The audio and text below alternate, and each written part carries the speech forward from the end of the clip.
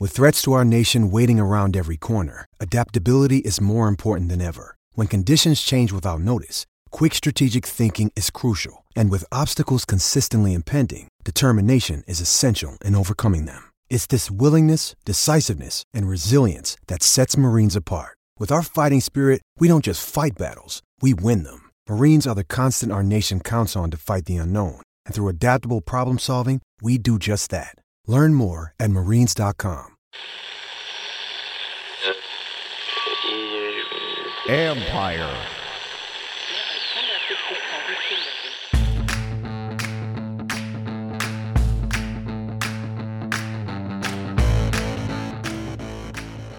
Hello and welcome to the podcast.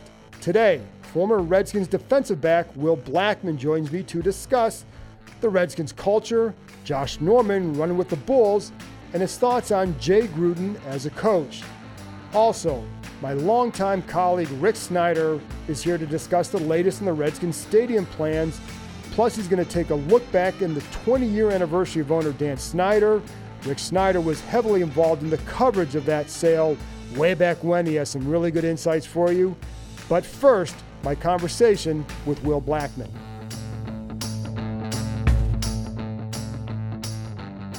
And now I'm joined by one of the guys that I would consider one of the smarter players I've ever covered, Will Blackmon. And I only was around, Will, you for 2 years, I think it was.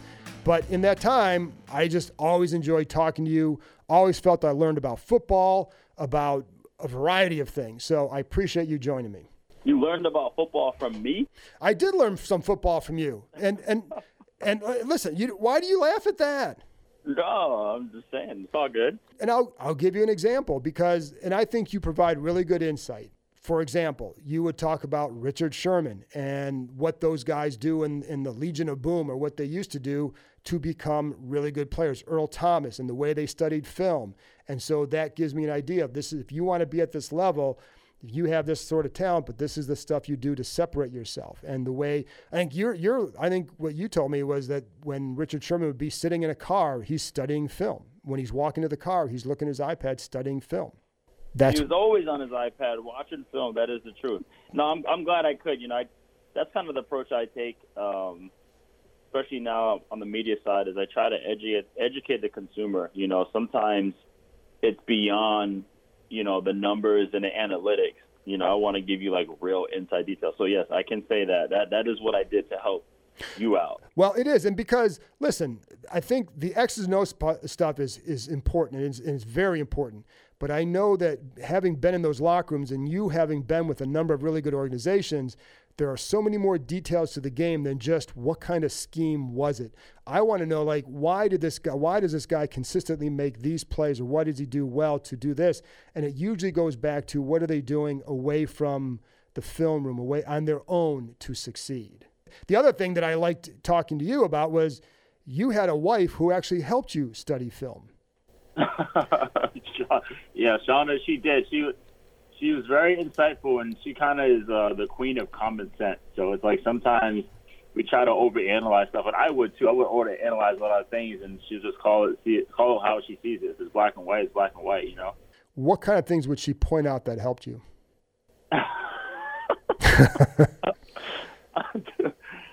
I don't know. It was just more. I don't know. Nothing in particular where maybe I missed it, but it was more so of a collaboration effort. What would she have said if you had said, "Honey, I'm going to go run with the Bulls this offseason"? She would go with me. Okay. So when you see Josh Norman doing that, what are you thinking? I'm like, live your life, Josh. So I always say there's guys that are $1,000 cautious, and there are other guys that are $1 million crazy, and Josh is $1 million crazy. No, one thing my wife did she would criticize me, but she was like, you gotta look for the ball. That's her biggest pet peeve, and she's not the crazy right.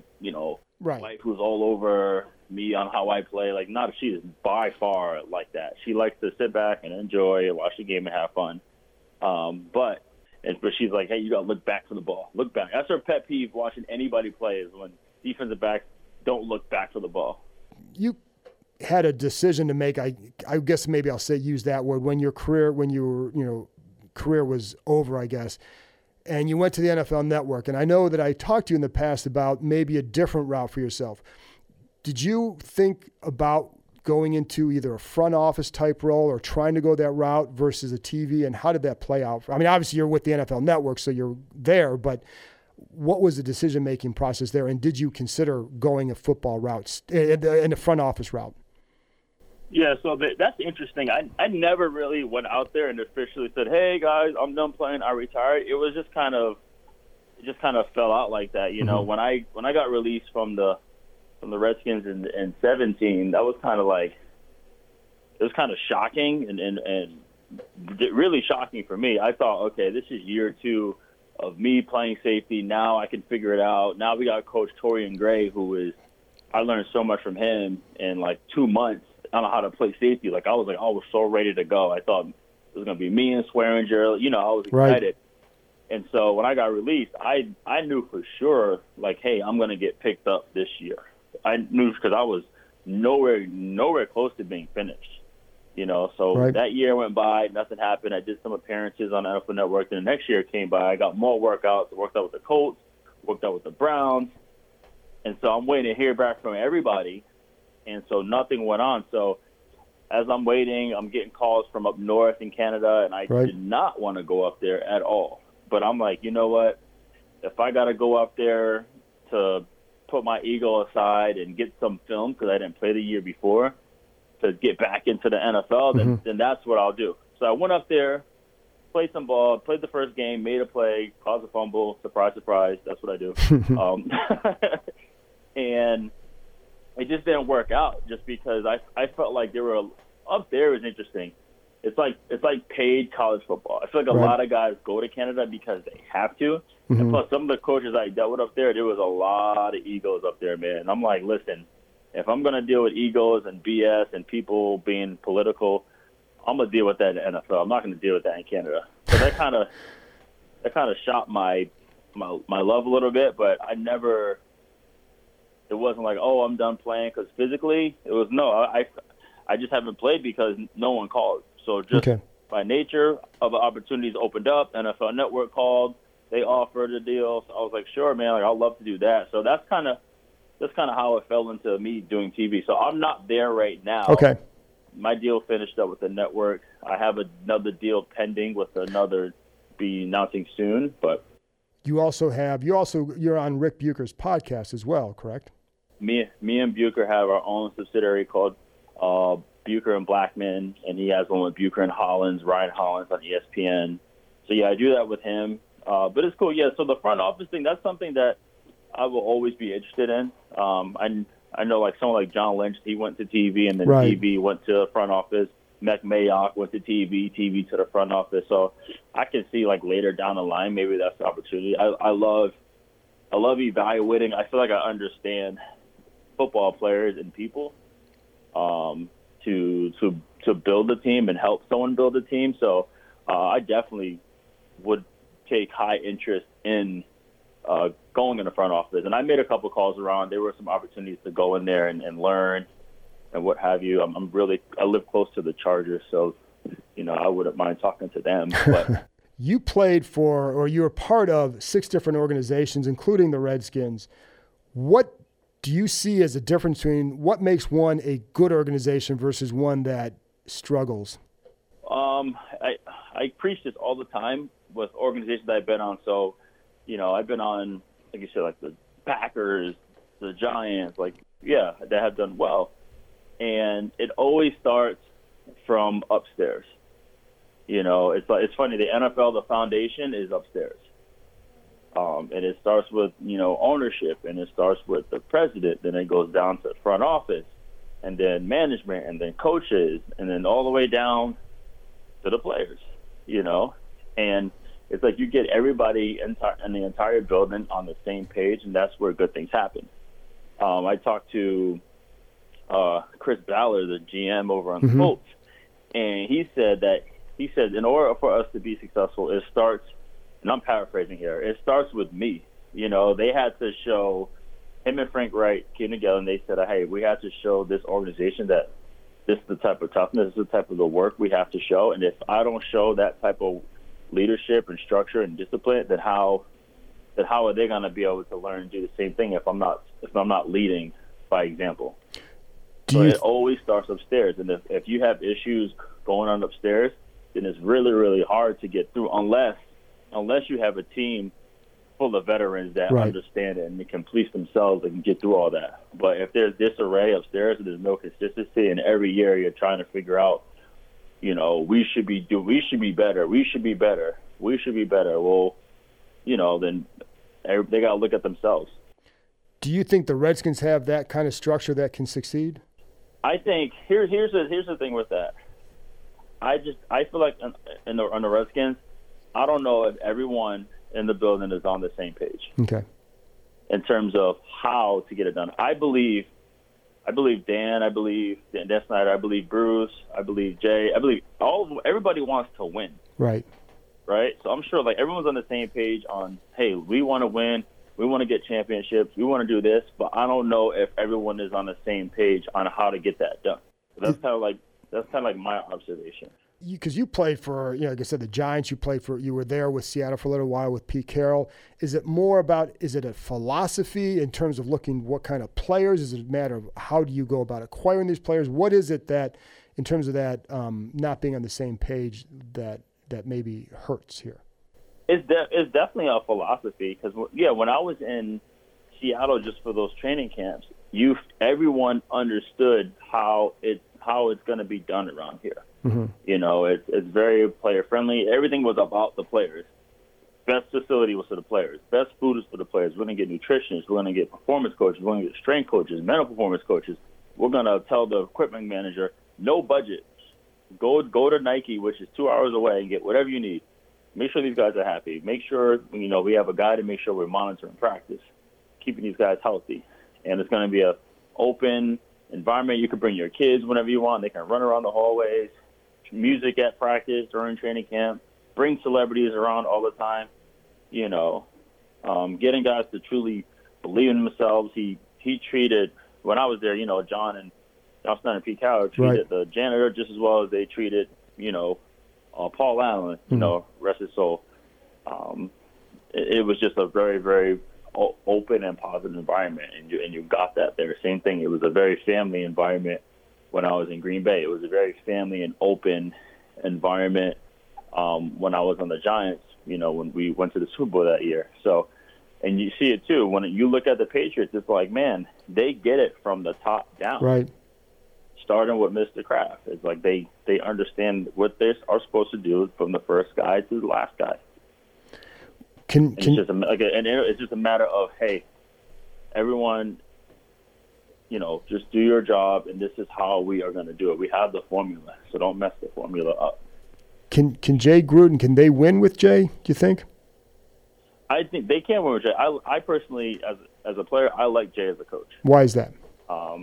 I like Jay because he and people may look at it as a double-edged sword, but he let players be themselves. He kind of was like, hey, we're all adults, let's be disciplined, let's do the right thing. If there's an issue, you guys figure it out. Like, let's just come together and play football. He's not really, he tries not to be like on your ass all the time, and he doesn't want to have to yell all the time and do all this. He's like, hey, you guys are professional football players, like, let's get this done. Right.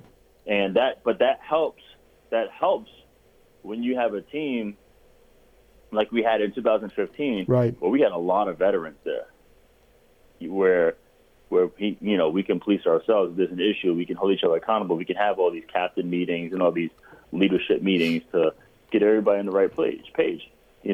Now, when you get guys who are younger, who haven't been in the league, and Jay's going to have to police everybody and have to, like, he's not big on confrontation. He doesn't want to have to do that. Right. So I think they can win with Jay, but as long as they and I feel like what they've done in the off season, they did get a lot of guys who have leadership type of pressures where they're going to hold each other accountable. So like a Landon Collins. Like a Landon Collins, for example. AP's coming back, and you got Case Keenum coming in, who don't know if he's going to start or not, but he's a good presence to have in there energy wise. I think he's going to pay dividends just emotionally. How much have you studied or watched Landon Collins, and what do you think of his game? I watch Landon a lot, just by being in the NFC East. You always watch to see what the other safety does, and how to, actually, it's funny, I got a couple of picks by watching other guys, what they did. When we played the Bears, I watched the games before when they played Green Bay, and how Clinton Dix got a pick in cover 2, and I was like, okay, I'm going to do what he did. You know what I'm saying? Yeah. But I just love the fact that you're not going to get a lot of home runs from the running back because he's a good tackler. That's one of the most important things is that, hey, if they get through the front 7, who's going to bring that guy down? And there was, you can go back to the Giants game last year where Saquon had so many explosive runs because of the lack of effort in the secondary trying to get the guy down. And I feel like, hey, let's get a guy who's going to shore that up, and that's going to stop the run. Because at the end of the day, if you just stop the run, okay, now you're throwing it to Josh Norman. Now you're throwing it to Roger Cromartie. Now you're throwing it to Landon Collins. Now you're throwing it to, whoever's going to be on the outside, right? Whether it's Strawman or Dunbar, whoever it is. Going back to Josh, he's been, I don't know about, he's gotten some criticism because of the contract, and his play's been good, and people always wonder, has he played to the contract? What has been your assessment? You were a teammate of his, and now you've been able to watch him a little bit. What's been your assessment of his play, and what do you think of him? Can he still get it done here? I think so. I would say this. So in 2015, he was on a really, really good defense. And He capitalized his contract year. He made the plays and got it done, got paid. He came here to the Redskins, and he played pretty well. I think he had like 3 picks. And then the second year, I know he dealt with some injuries, but also now these teams have film on this guy. Right. They have film on Josh. So they found things like, okay, here's what we can do to take advantage of certain things that Josh does. So therefore, that year he had no picks and, didn't do much. So he came back the next year. And yeah, once again, made more plays, got more picks. I just feel like with Josh, he just has to go, beyond the X's and O's. Right. Or just more consistent on that, because I think his style of play is he's so aggressive, and he's so physical. I think sometimes teams will take advantage of that. I think he can work. He doesn't have to work as hard. The more he understands what defenses are trying to do to him. Mm-hmm. Now, because he already understands what the offense is trying to do to him. He already understands, just from him playing, he understands what offenses are trying to do to the defense. But he just has to understand what offenses are trying to do to him. How do you do that? Well, he has to go back and look at all his minuses. Okay. Look at all the plays that he didn't do well at. Look at all, and that's very, very hard to do. Last thing you want to do is sit there and look at all the bad stuff you've done. But he has to take the time, go on his iPad, and just look at all his negatives, and find a way to fix that. And that's the only way. That's the only way you get better, And we'll see. We'll see what that does with his new coach. I believe that he will find a way to communicate with Jay. No, that's Ray Horton. Right. To go ahead and do that, He seems to be more upbeat about Ray than I think he was with Torian, just reading that situation. So I can see that. Mm-hmm. I mean, Ray's been around forever. Yeah. The hardest thing, John, is you're a new guy coming in. Right. You're trying to earn everybody's trust. And I think the words it's hard, you can't use like, hey, we did this coverage in college. Right. Right. So you say that, they're like, "Oh, come on, man." I'm like, "Shoot, it worked." But anyhow, that's true. But the 2 more topics here. One is going to be up your. It's a different topic altogether. I look forward to asking about this one. Before I get to that one question here. A lot of talk about 18 games. Do you think that has any chance to become reality? And what do you feel would be if you're looking at the CBA for the next CBA, what would be the most important thing to you as a guy, as a player? More money. More guarantees at the end of the day, just more guarantees. Pay these guys. There should not be one NFL player who is not making $1 million. Mm-hmm. There should not be. Minimum $1 million. There shouldn't be. Like it's too brutal on you. It's like, hey, I get to live my dream and play in the NFL, but I'm making like $600,000. And hell no. Yeah. You know what I'm saying? And then what if you end up, being a guy who's undrafted, not making much money, and you end up being a vital player on the team? Which happens all the time. Yeah. Like once you make a 53, your minimum should be $1 million.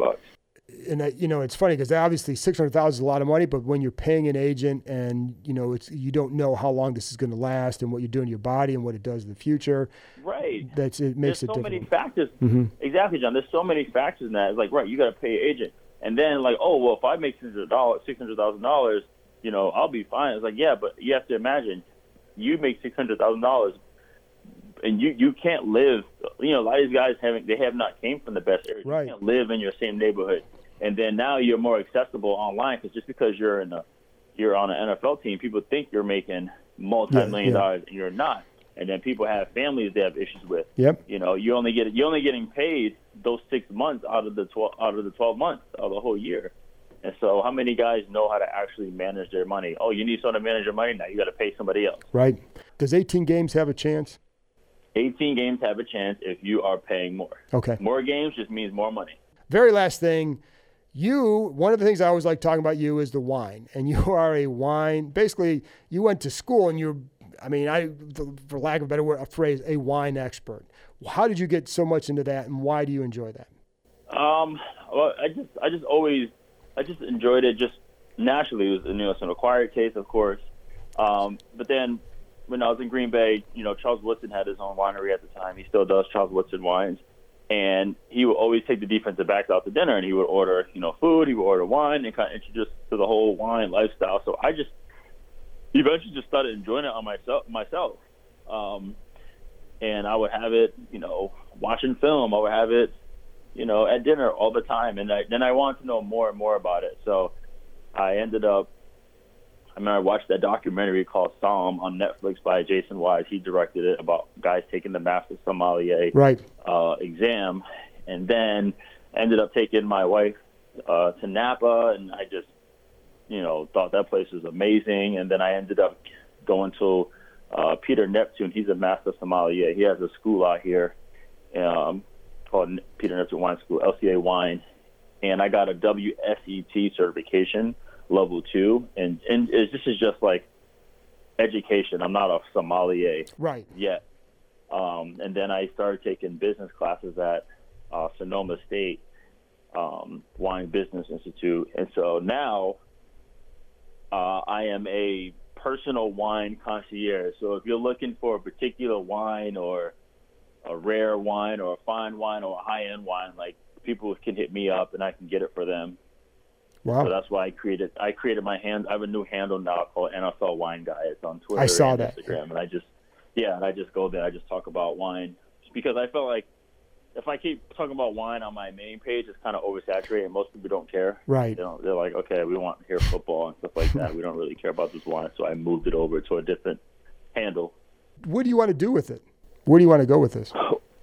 Well, so I love the fact that I can be a personal buyer to, like, whoever, celebrities, athletes, whoever, stars, don't matter, that I can go ahead and get the wine to you. But I'm also working on my own private label, which hopefully it'll get going in the winter.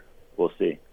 That would be awesome. That's, it's funny because I think one of the things that I've always enjoyed with you is that I think you seem to like the discovery part and of whether it's the wine or like the deep insight into wine, wanting to know more about that, wanting to know more about why players became good, and I think it all ties together. Yeah. Mm-hmm. Yeah, and then last but not least, I just started, it's called Blackman Football Academy. What happened was the past 2 years, agents been calling me to, like, train their defensive backs for the combine. And so I said, I never advertised it, but they knew me around the area. Right. So I trained guys the past 2 years, so now guys want me to train more. So I kind of created this academy where I privately train defensive backs out here in California from high school all the way to the pros. Got a lot going on, Will, and that's like I said. I like it. I have to, though. Just imagine, I know you got to go, but just imagine I did one thing from 6 years old to 34. My whole life was planned out and scheduled for me. So it was like, man, now what do I got to do since I'm not technically not playing anymore? But you have a plan, and you're building on things. And that's why I say, I could still see you in a front office because, like I said, it's not – and I think what makes a team successful, again, is not the X's and O's part. It's the belief in players and knowing how to get the right players and how to create the right atmosphere in a building. Right. I think that's as important as anything. It's the culture. Yeah. It's the culture. It's like, like look at Cleveland. Right now, on paper, the Cleveland Browns look awesome, right? They look great. But how is the culture? Nobody knows. And that's good. We're going to find out the culture. Right. Let's say Cleveland drops 3 games in a row. What's going to happen? That's when you find out. That's when you find out. Well, Will, listen, I enjoyed catching up with you. And like I said, I've always enjoyed hearing your insights on football and wine. So I appreciate you coming on here. Thanks for joining me. Anytime, John. Thank you. Coming up, Rick Snyder joins me to discuss the latest in the Redskins stadium plans and also to discuss the 20-year anniversary of Dan Snyder's ownership of the Redskins.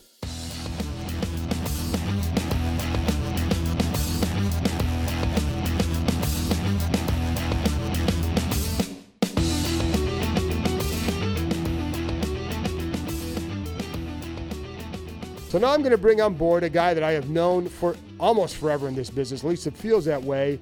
One of my mentors, one of my best friends, a guy whose advice I lean on, and someone who's helped direct me in my career, I feel, whether or not with his words or his actions. And I've always appreciated that. So I'm happy to have on Rick Snyder. Rick, thank you for joining me. I hope you wrote that down for my funeral one day. That would be great. Well, won't be that far away. Listen, there was a time, once upon a time, we thought it was a couple days away. So fortunately, that wasn't the case after the heart attack. So I'm glad you're still here and kicking and still writing, still doing a lot of things for 106.7, for Washington Post Express, and you have your podcast too. So the Seasons of Discontent. So still a busy man. And here's the important thing here: if you want to combine asking someone Redskins questions while also taking a tour in Washington D.C., Rick is your guy. So. You'd be surprised how many Redskins fans go on tour with me. Well, I'm surprised. I think especially overseas ones who come here. Did you do a lot of things last fall on Sundays? From Europe. Yeah. So, yeah. But no, I have a lot of Redskins fans come in for a game on Sunday. They go on tour with me on Saturday. So I'm a licensed Washington tour guide. Feel free to reach out. Get a 2-for-1. Rick's knowledge on the Redskins and on history. Yeah. So and then we go to lunch and talk Redskins. There you go. Well, there's a couple of main things I want to talk to you about, and I want to start with, you had a recent column on the Hall of Fame is considering expanding its nominees, or not even nominees, the enshriners this year to 20 instead of the typical 5. So I think they are going to decide that on August 2nd. You had a column recently that you felt like it's obviously, I think your first line was, for Jacoby, Larry Brown, B. Mitch, get your gold jackets ready. Do you think what kind of chance do you really think that this gives those 3 to get in the Hall of Fame? Well, 2 of them will come under the seniors committee, which is expected to pick 10 players. Right. That's the big thing. They're trying to catch up on a lot of guys. Right. I think Jacoby should be a lock because he almost made it as an active player a few years ago. I think you have 25 years or 20 years after your career ends to the end. B. Mitch would have to still go under. B. Mitch still has he still has some time. But Larry Brown has kind of been forgotten, but he was an NFL MVP. He was very good for a few years, and I saw him recently. The ex-mayor of Washington tried to kick off another push before we even knew about this expanded one. And Larry was as good as it could be, but they always said we only played 8 years; it wasn't enough. But they have since taken people like Floyd Little with similar time frames. And Terrell Davis. Now, Terrell Davis was better than Larry Brown. But, that one knock takes it out. And if you're going to go 10 guys deep on the seniors, I really think Larry Brown should be considered because he was an NFL MVP. And it's funny because I thought Jacoby was going to get in a couple of years ago. It just felt like it was time. And it's funny when I look at some people who are on the committee and when they start going over their list of guys they feel should be a part of this 10, I don't know that anybody's putting any of those Redskins players on there. I would have thought that Jacoby would have gotten more mention, but then you get guys like Ken Anderson and Ken Riley from the Bengals back in the 70s, and Those guys, you can look at, I think they're going to be, for that fan base, that's their equivalent of guys like Larry Brown, Joe Jacoby, Tiki Barber. Should he be in there? I don't even know if he's on the seniors yet. I don't think he'd be on the seniors. Drew Pearson, should he be on there? So it's where it gets a little bit crowded. So do you think it gets almost too crowded for these guys, or do you think that, especially, I think Jacoby, would you agree, would have the best shot of these two? Yeah, Jacoby by far. I mean, Larry's still a little bit of a long shot, I think. But I bring him up because if it's now or never, as far as that goes. What do you think? Jacoby, why not? Yeah. What do you think people miss on Larry Brown? Part of it is he played 14-game schedules, so he had a couple of, near 900-yard seasons that today would be 1,000, and everybody seems to think 1,000 is a magic number. And the team wasn't, the team was okay, and they went to one Super Bowl with him. I just think he's kind of faded in the past. There's plenty of players like this that are very, very good that maybe just don't quite make the cut, and after time, it fades in the memory. And I don't know, I have to look and see who's on the seniors committee for this, because they can really change things too. It's not the same guys, but sure, the active one. Right. And, that makes a big difference. So I think Larry has a shot, and I think B. Mitch should have a shot, but he's got to go under the normal 5 guys thing for active. Yeah, he does. And I'm not sure this is a year for him, but B. Mitch retired number 2 in career total yards behind Jerry Rice. I mean, and they have started looking at special teamers a little more at the Hall of Fame, so maybe it's time he gets a look. But probably B. Mitch is a few more years away. But you need a champion in that room to really work it. That's the key to all the Hall of Famers. Larry Michael is now the voice of the Redskins. He's the voter. I don't know. B. Mitch is a tough one, but I thought the Redskins have never replaced B. Mitch, in my opinion, as a returner. It's funny with B. Mitch, because I always felt, I remember even at the time writing this, that to replace him, you needed like 4 or 5 guys, because of all that he did was the return game, there were coverage, it was third down. He could play as a third down back. He could serve as an every down back if you needed him to. You needed multiple guys to replace him. But you're right. I mean, as a returner, they haven't had a guy who has been as consistent as he was back in the day. Yeah, he could tilt the field, and then he could taunt the other team to a 15-yard penalty, because he would talk so much craziness and fly swing at him. But they let him go so they could sign Deion Sanders, who stayed 1 year. That was one of the many miscues of Dan Snyder and Vinny Serrano. Yes, it was, but I do remember that B. Mitch was great. I always enjoyed dealing with him too, because I felt like and I also liked his attitude too, because I remember talking to him one day about this. He said that when he got drafted, he was a 5th round pick, but when he got drafted, he didn't view it as he had arrived. He viewed it as he had just begun. And when you get guys like that, I think it kind of spills over into other areas of your team. I always said guys like B. Mitch just don't win Super Bowls for you. They're guys who conquer small countries for you. I mean, they're a warrior. They'll go in there and do whatever. And I always liked that about Brian. I mean, he's still that way, really. Yeah. Even today, if you meet him, I think if you wanted to look for a fight, you could go find B. Mitch. He'd probably oblige you. Well, listen, I want B. Mitch if I'm in in any sort of dark alley or whatever. I want B. Mitch not just behind me. I want it in front of me, so I'm not, because nothing's going to happen to me then. I know that. With Jacoby on him, do you think that, I know you're right, it's a different committee that's going to look at this than what for the other 5. Do you wonder if maybe some of that momentum he had a couple years ago has fallen off, and that they're going to try and correct a lot of other wrongs before they get to him? After this year, they go back to the normal 1 or 2 guys. This is your one chance because it's the NFL's 100th season thing. I think that the recent part, gives him a little more momentum because he's been in the public eye a little more that way. I mean, he was a great left tackle, and he played a few other years around the line. This was an undrafted player who has 3 Super Bowl rings. I mean, when you look at all the intangibles, he makes them. It's a little hard for linemen at times, but 3 Super Bowl rings should make the difference. Well, and also I think when you talk to the guys here, I mean, you've been around these guys and you were around that group. They would point to Jacoby as the guy on that line who was the guy. I know as good as Russ Grimm was. I mean, do you agree with that? That seems to be the word that I've gotten from guys.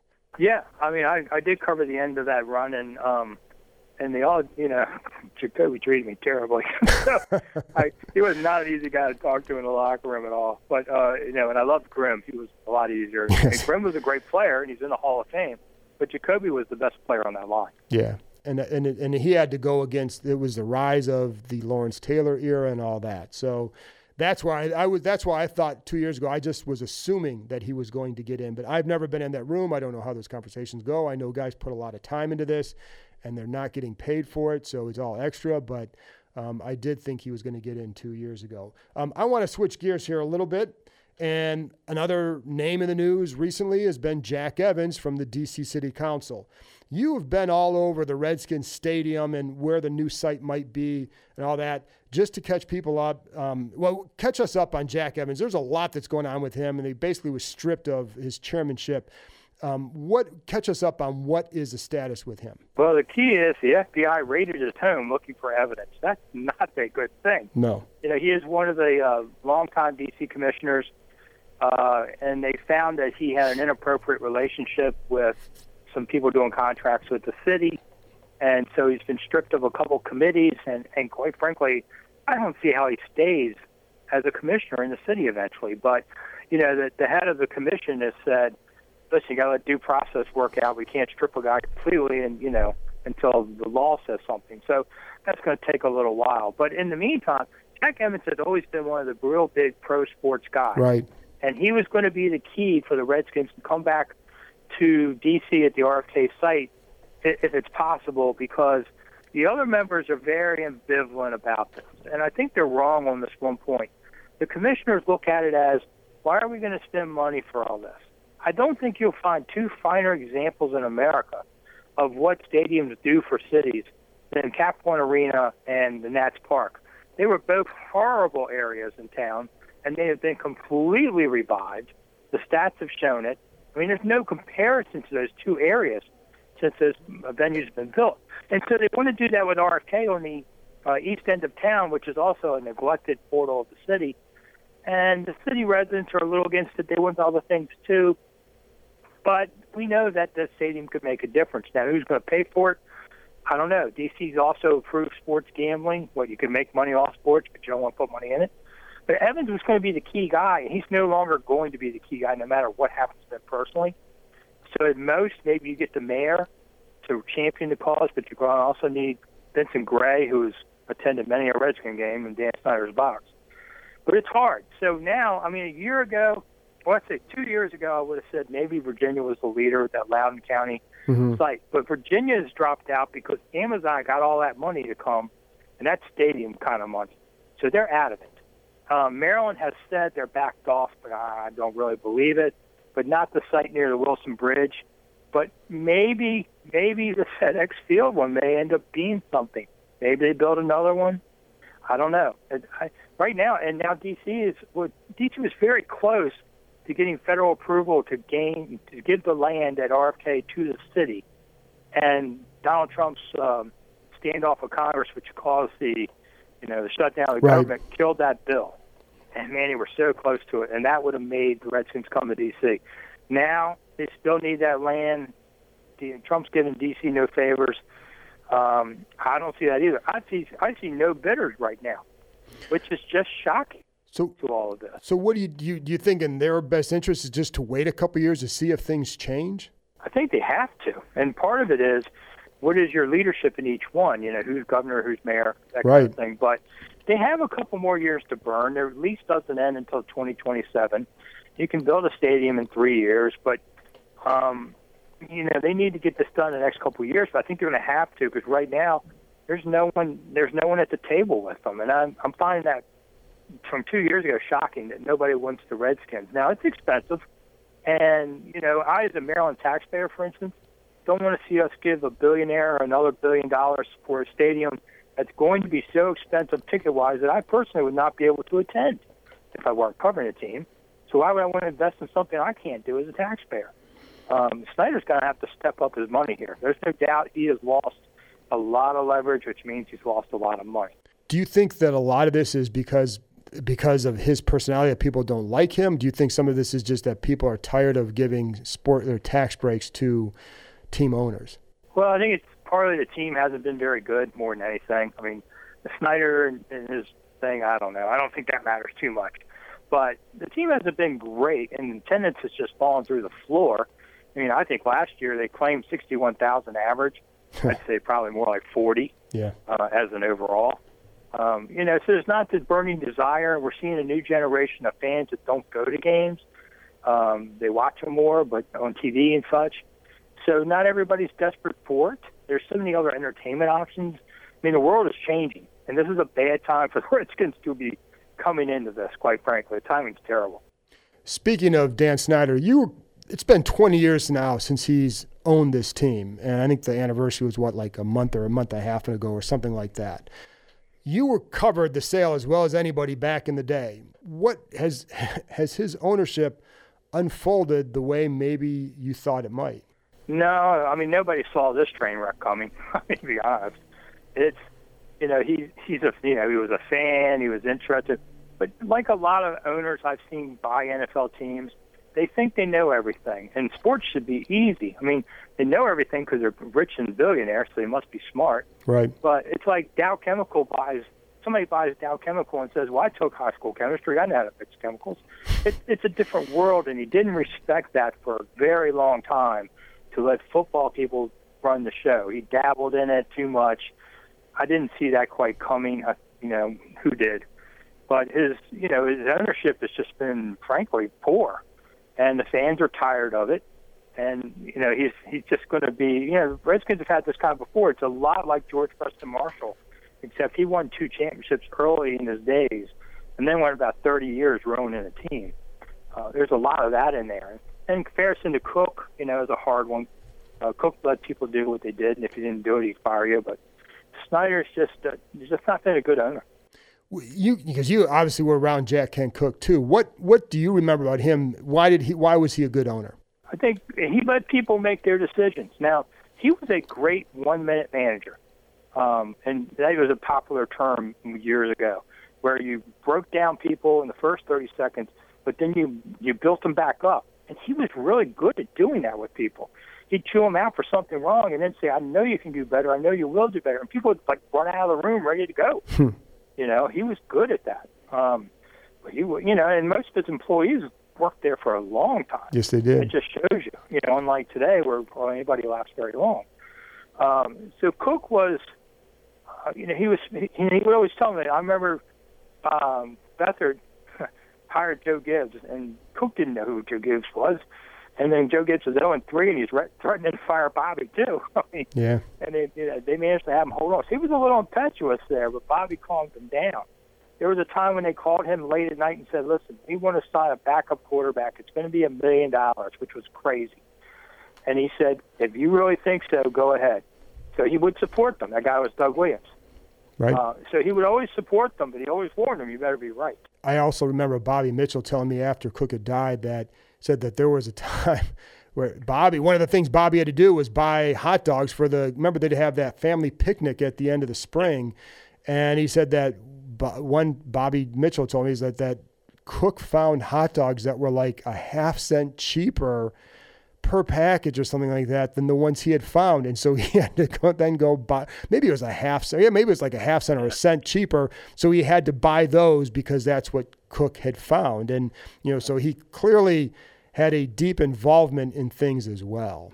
Yeah, that story I'm sure is true. Yeah. And that would be Cook. And he would even chastise the PR people about not using both sides of a piece of paper when they Xeroxed it. Stuff like that. I mean, he came out to the park quite often. So he was, until his last year or two when his health was going, he was very involved. He knew how to wield power. He knew how to deal with these politicians. And, he had to walk up and down the street 4 times to build that new stadium. But that was his ego that got in the way a couple of times of it. He didn't really want to deal with Sharon Pratt Kelly. He didn't want to stay in D.C. with her. If Marion Barry had still been mayor, I think it would have been in D.C. He just didn't want to deal with it. So Cook was a dynamo. I mean, definitely one of the most interesting people I ever dealt with. And man, he could just run right through you if he wanted to. Yeah, I know. Yeah, by God. You always had the stories about talking horses with him too. With Dan Snyder, when he was in the process of buying it, what were your impressions of him? Just because you had to deal with him a lot throughout this, what were your impressions of him before he bought the team? Well, in the very beginning, he was the junior partner to Milstein. Right. And I met Milstein and Snyder the first time at the Washington Times where I worked. And they met with editors, and the editors were falling all over him, going, oh, and man, I could just see through Milstein right away. You could see fake. And it took me, with my partner Dave Elfin at the time, it took us less than a day to figure out there was big opposition to their plan to buy the team. And that story went for several months, was the toughest story of my 40-plus year career because it was like you were in a circle of people, everybody yelling at you that the other guy is lying, but they're telling the truth. And that would change on a daily basis as to who was telling the truth. And, Snyder's people even wanted, Snyder's great move that he made was Milstein finally had to fold. He just didn't want to sell his real estate assets to buy the team. He thought he could leverage it. And the NFL just wouldn't let him do it. And they kept telling him that, and he wouldn't do it. Snyder said instantly, I'll take over the bid. The bid is with Washington Sports, not with Milstein. And that's how he got the team. It was a great move on his end.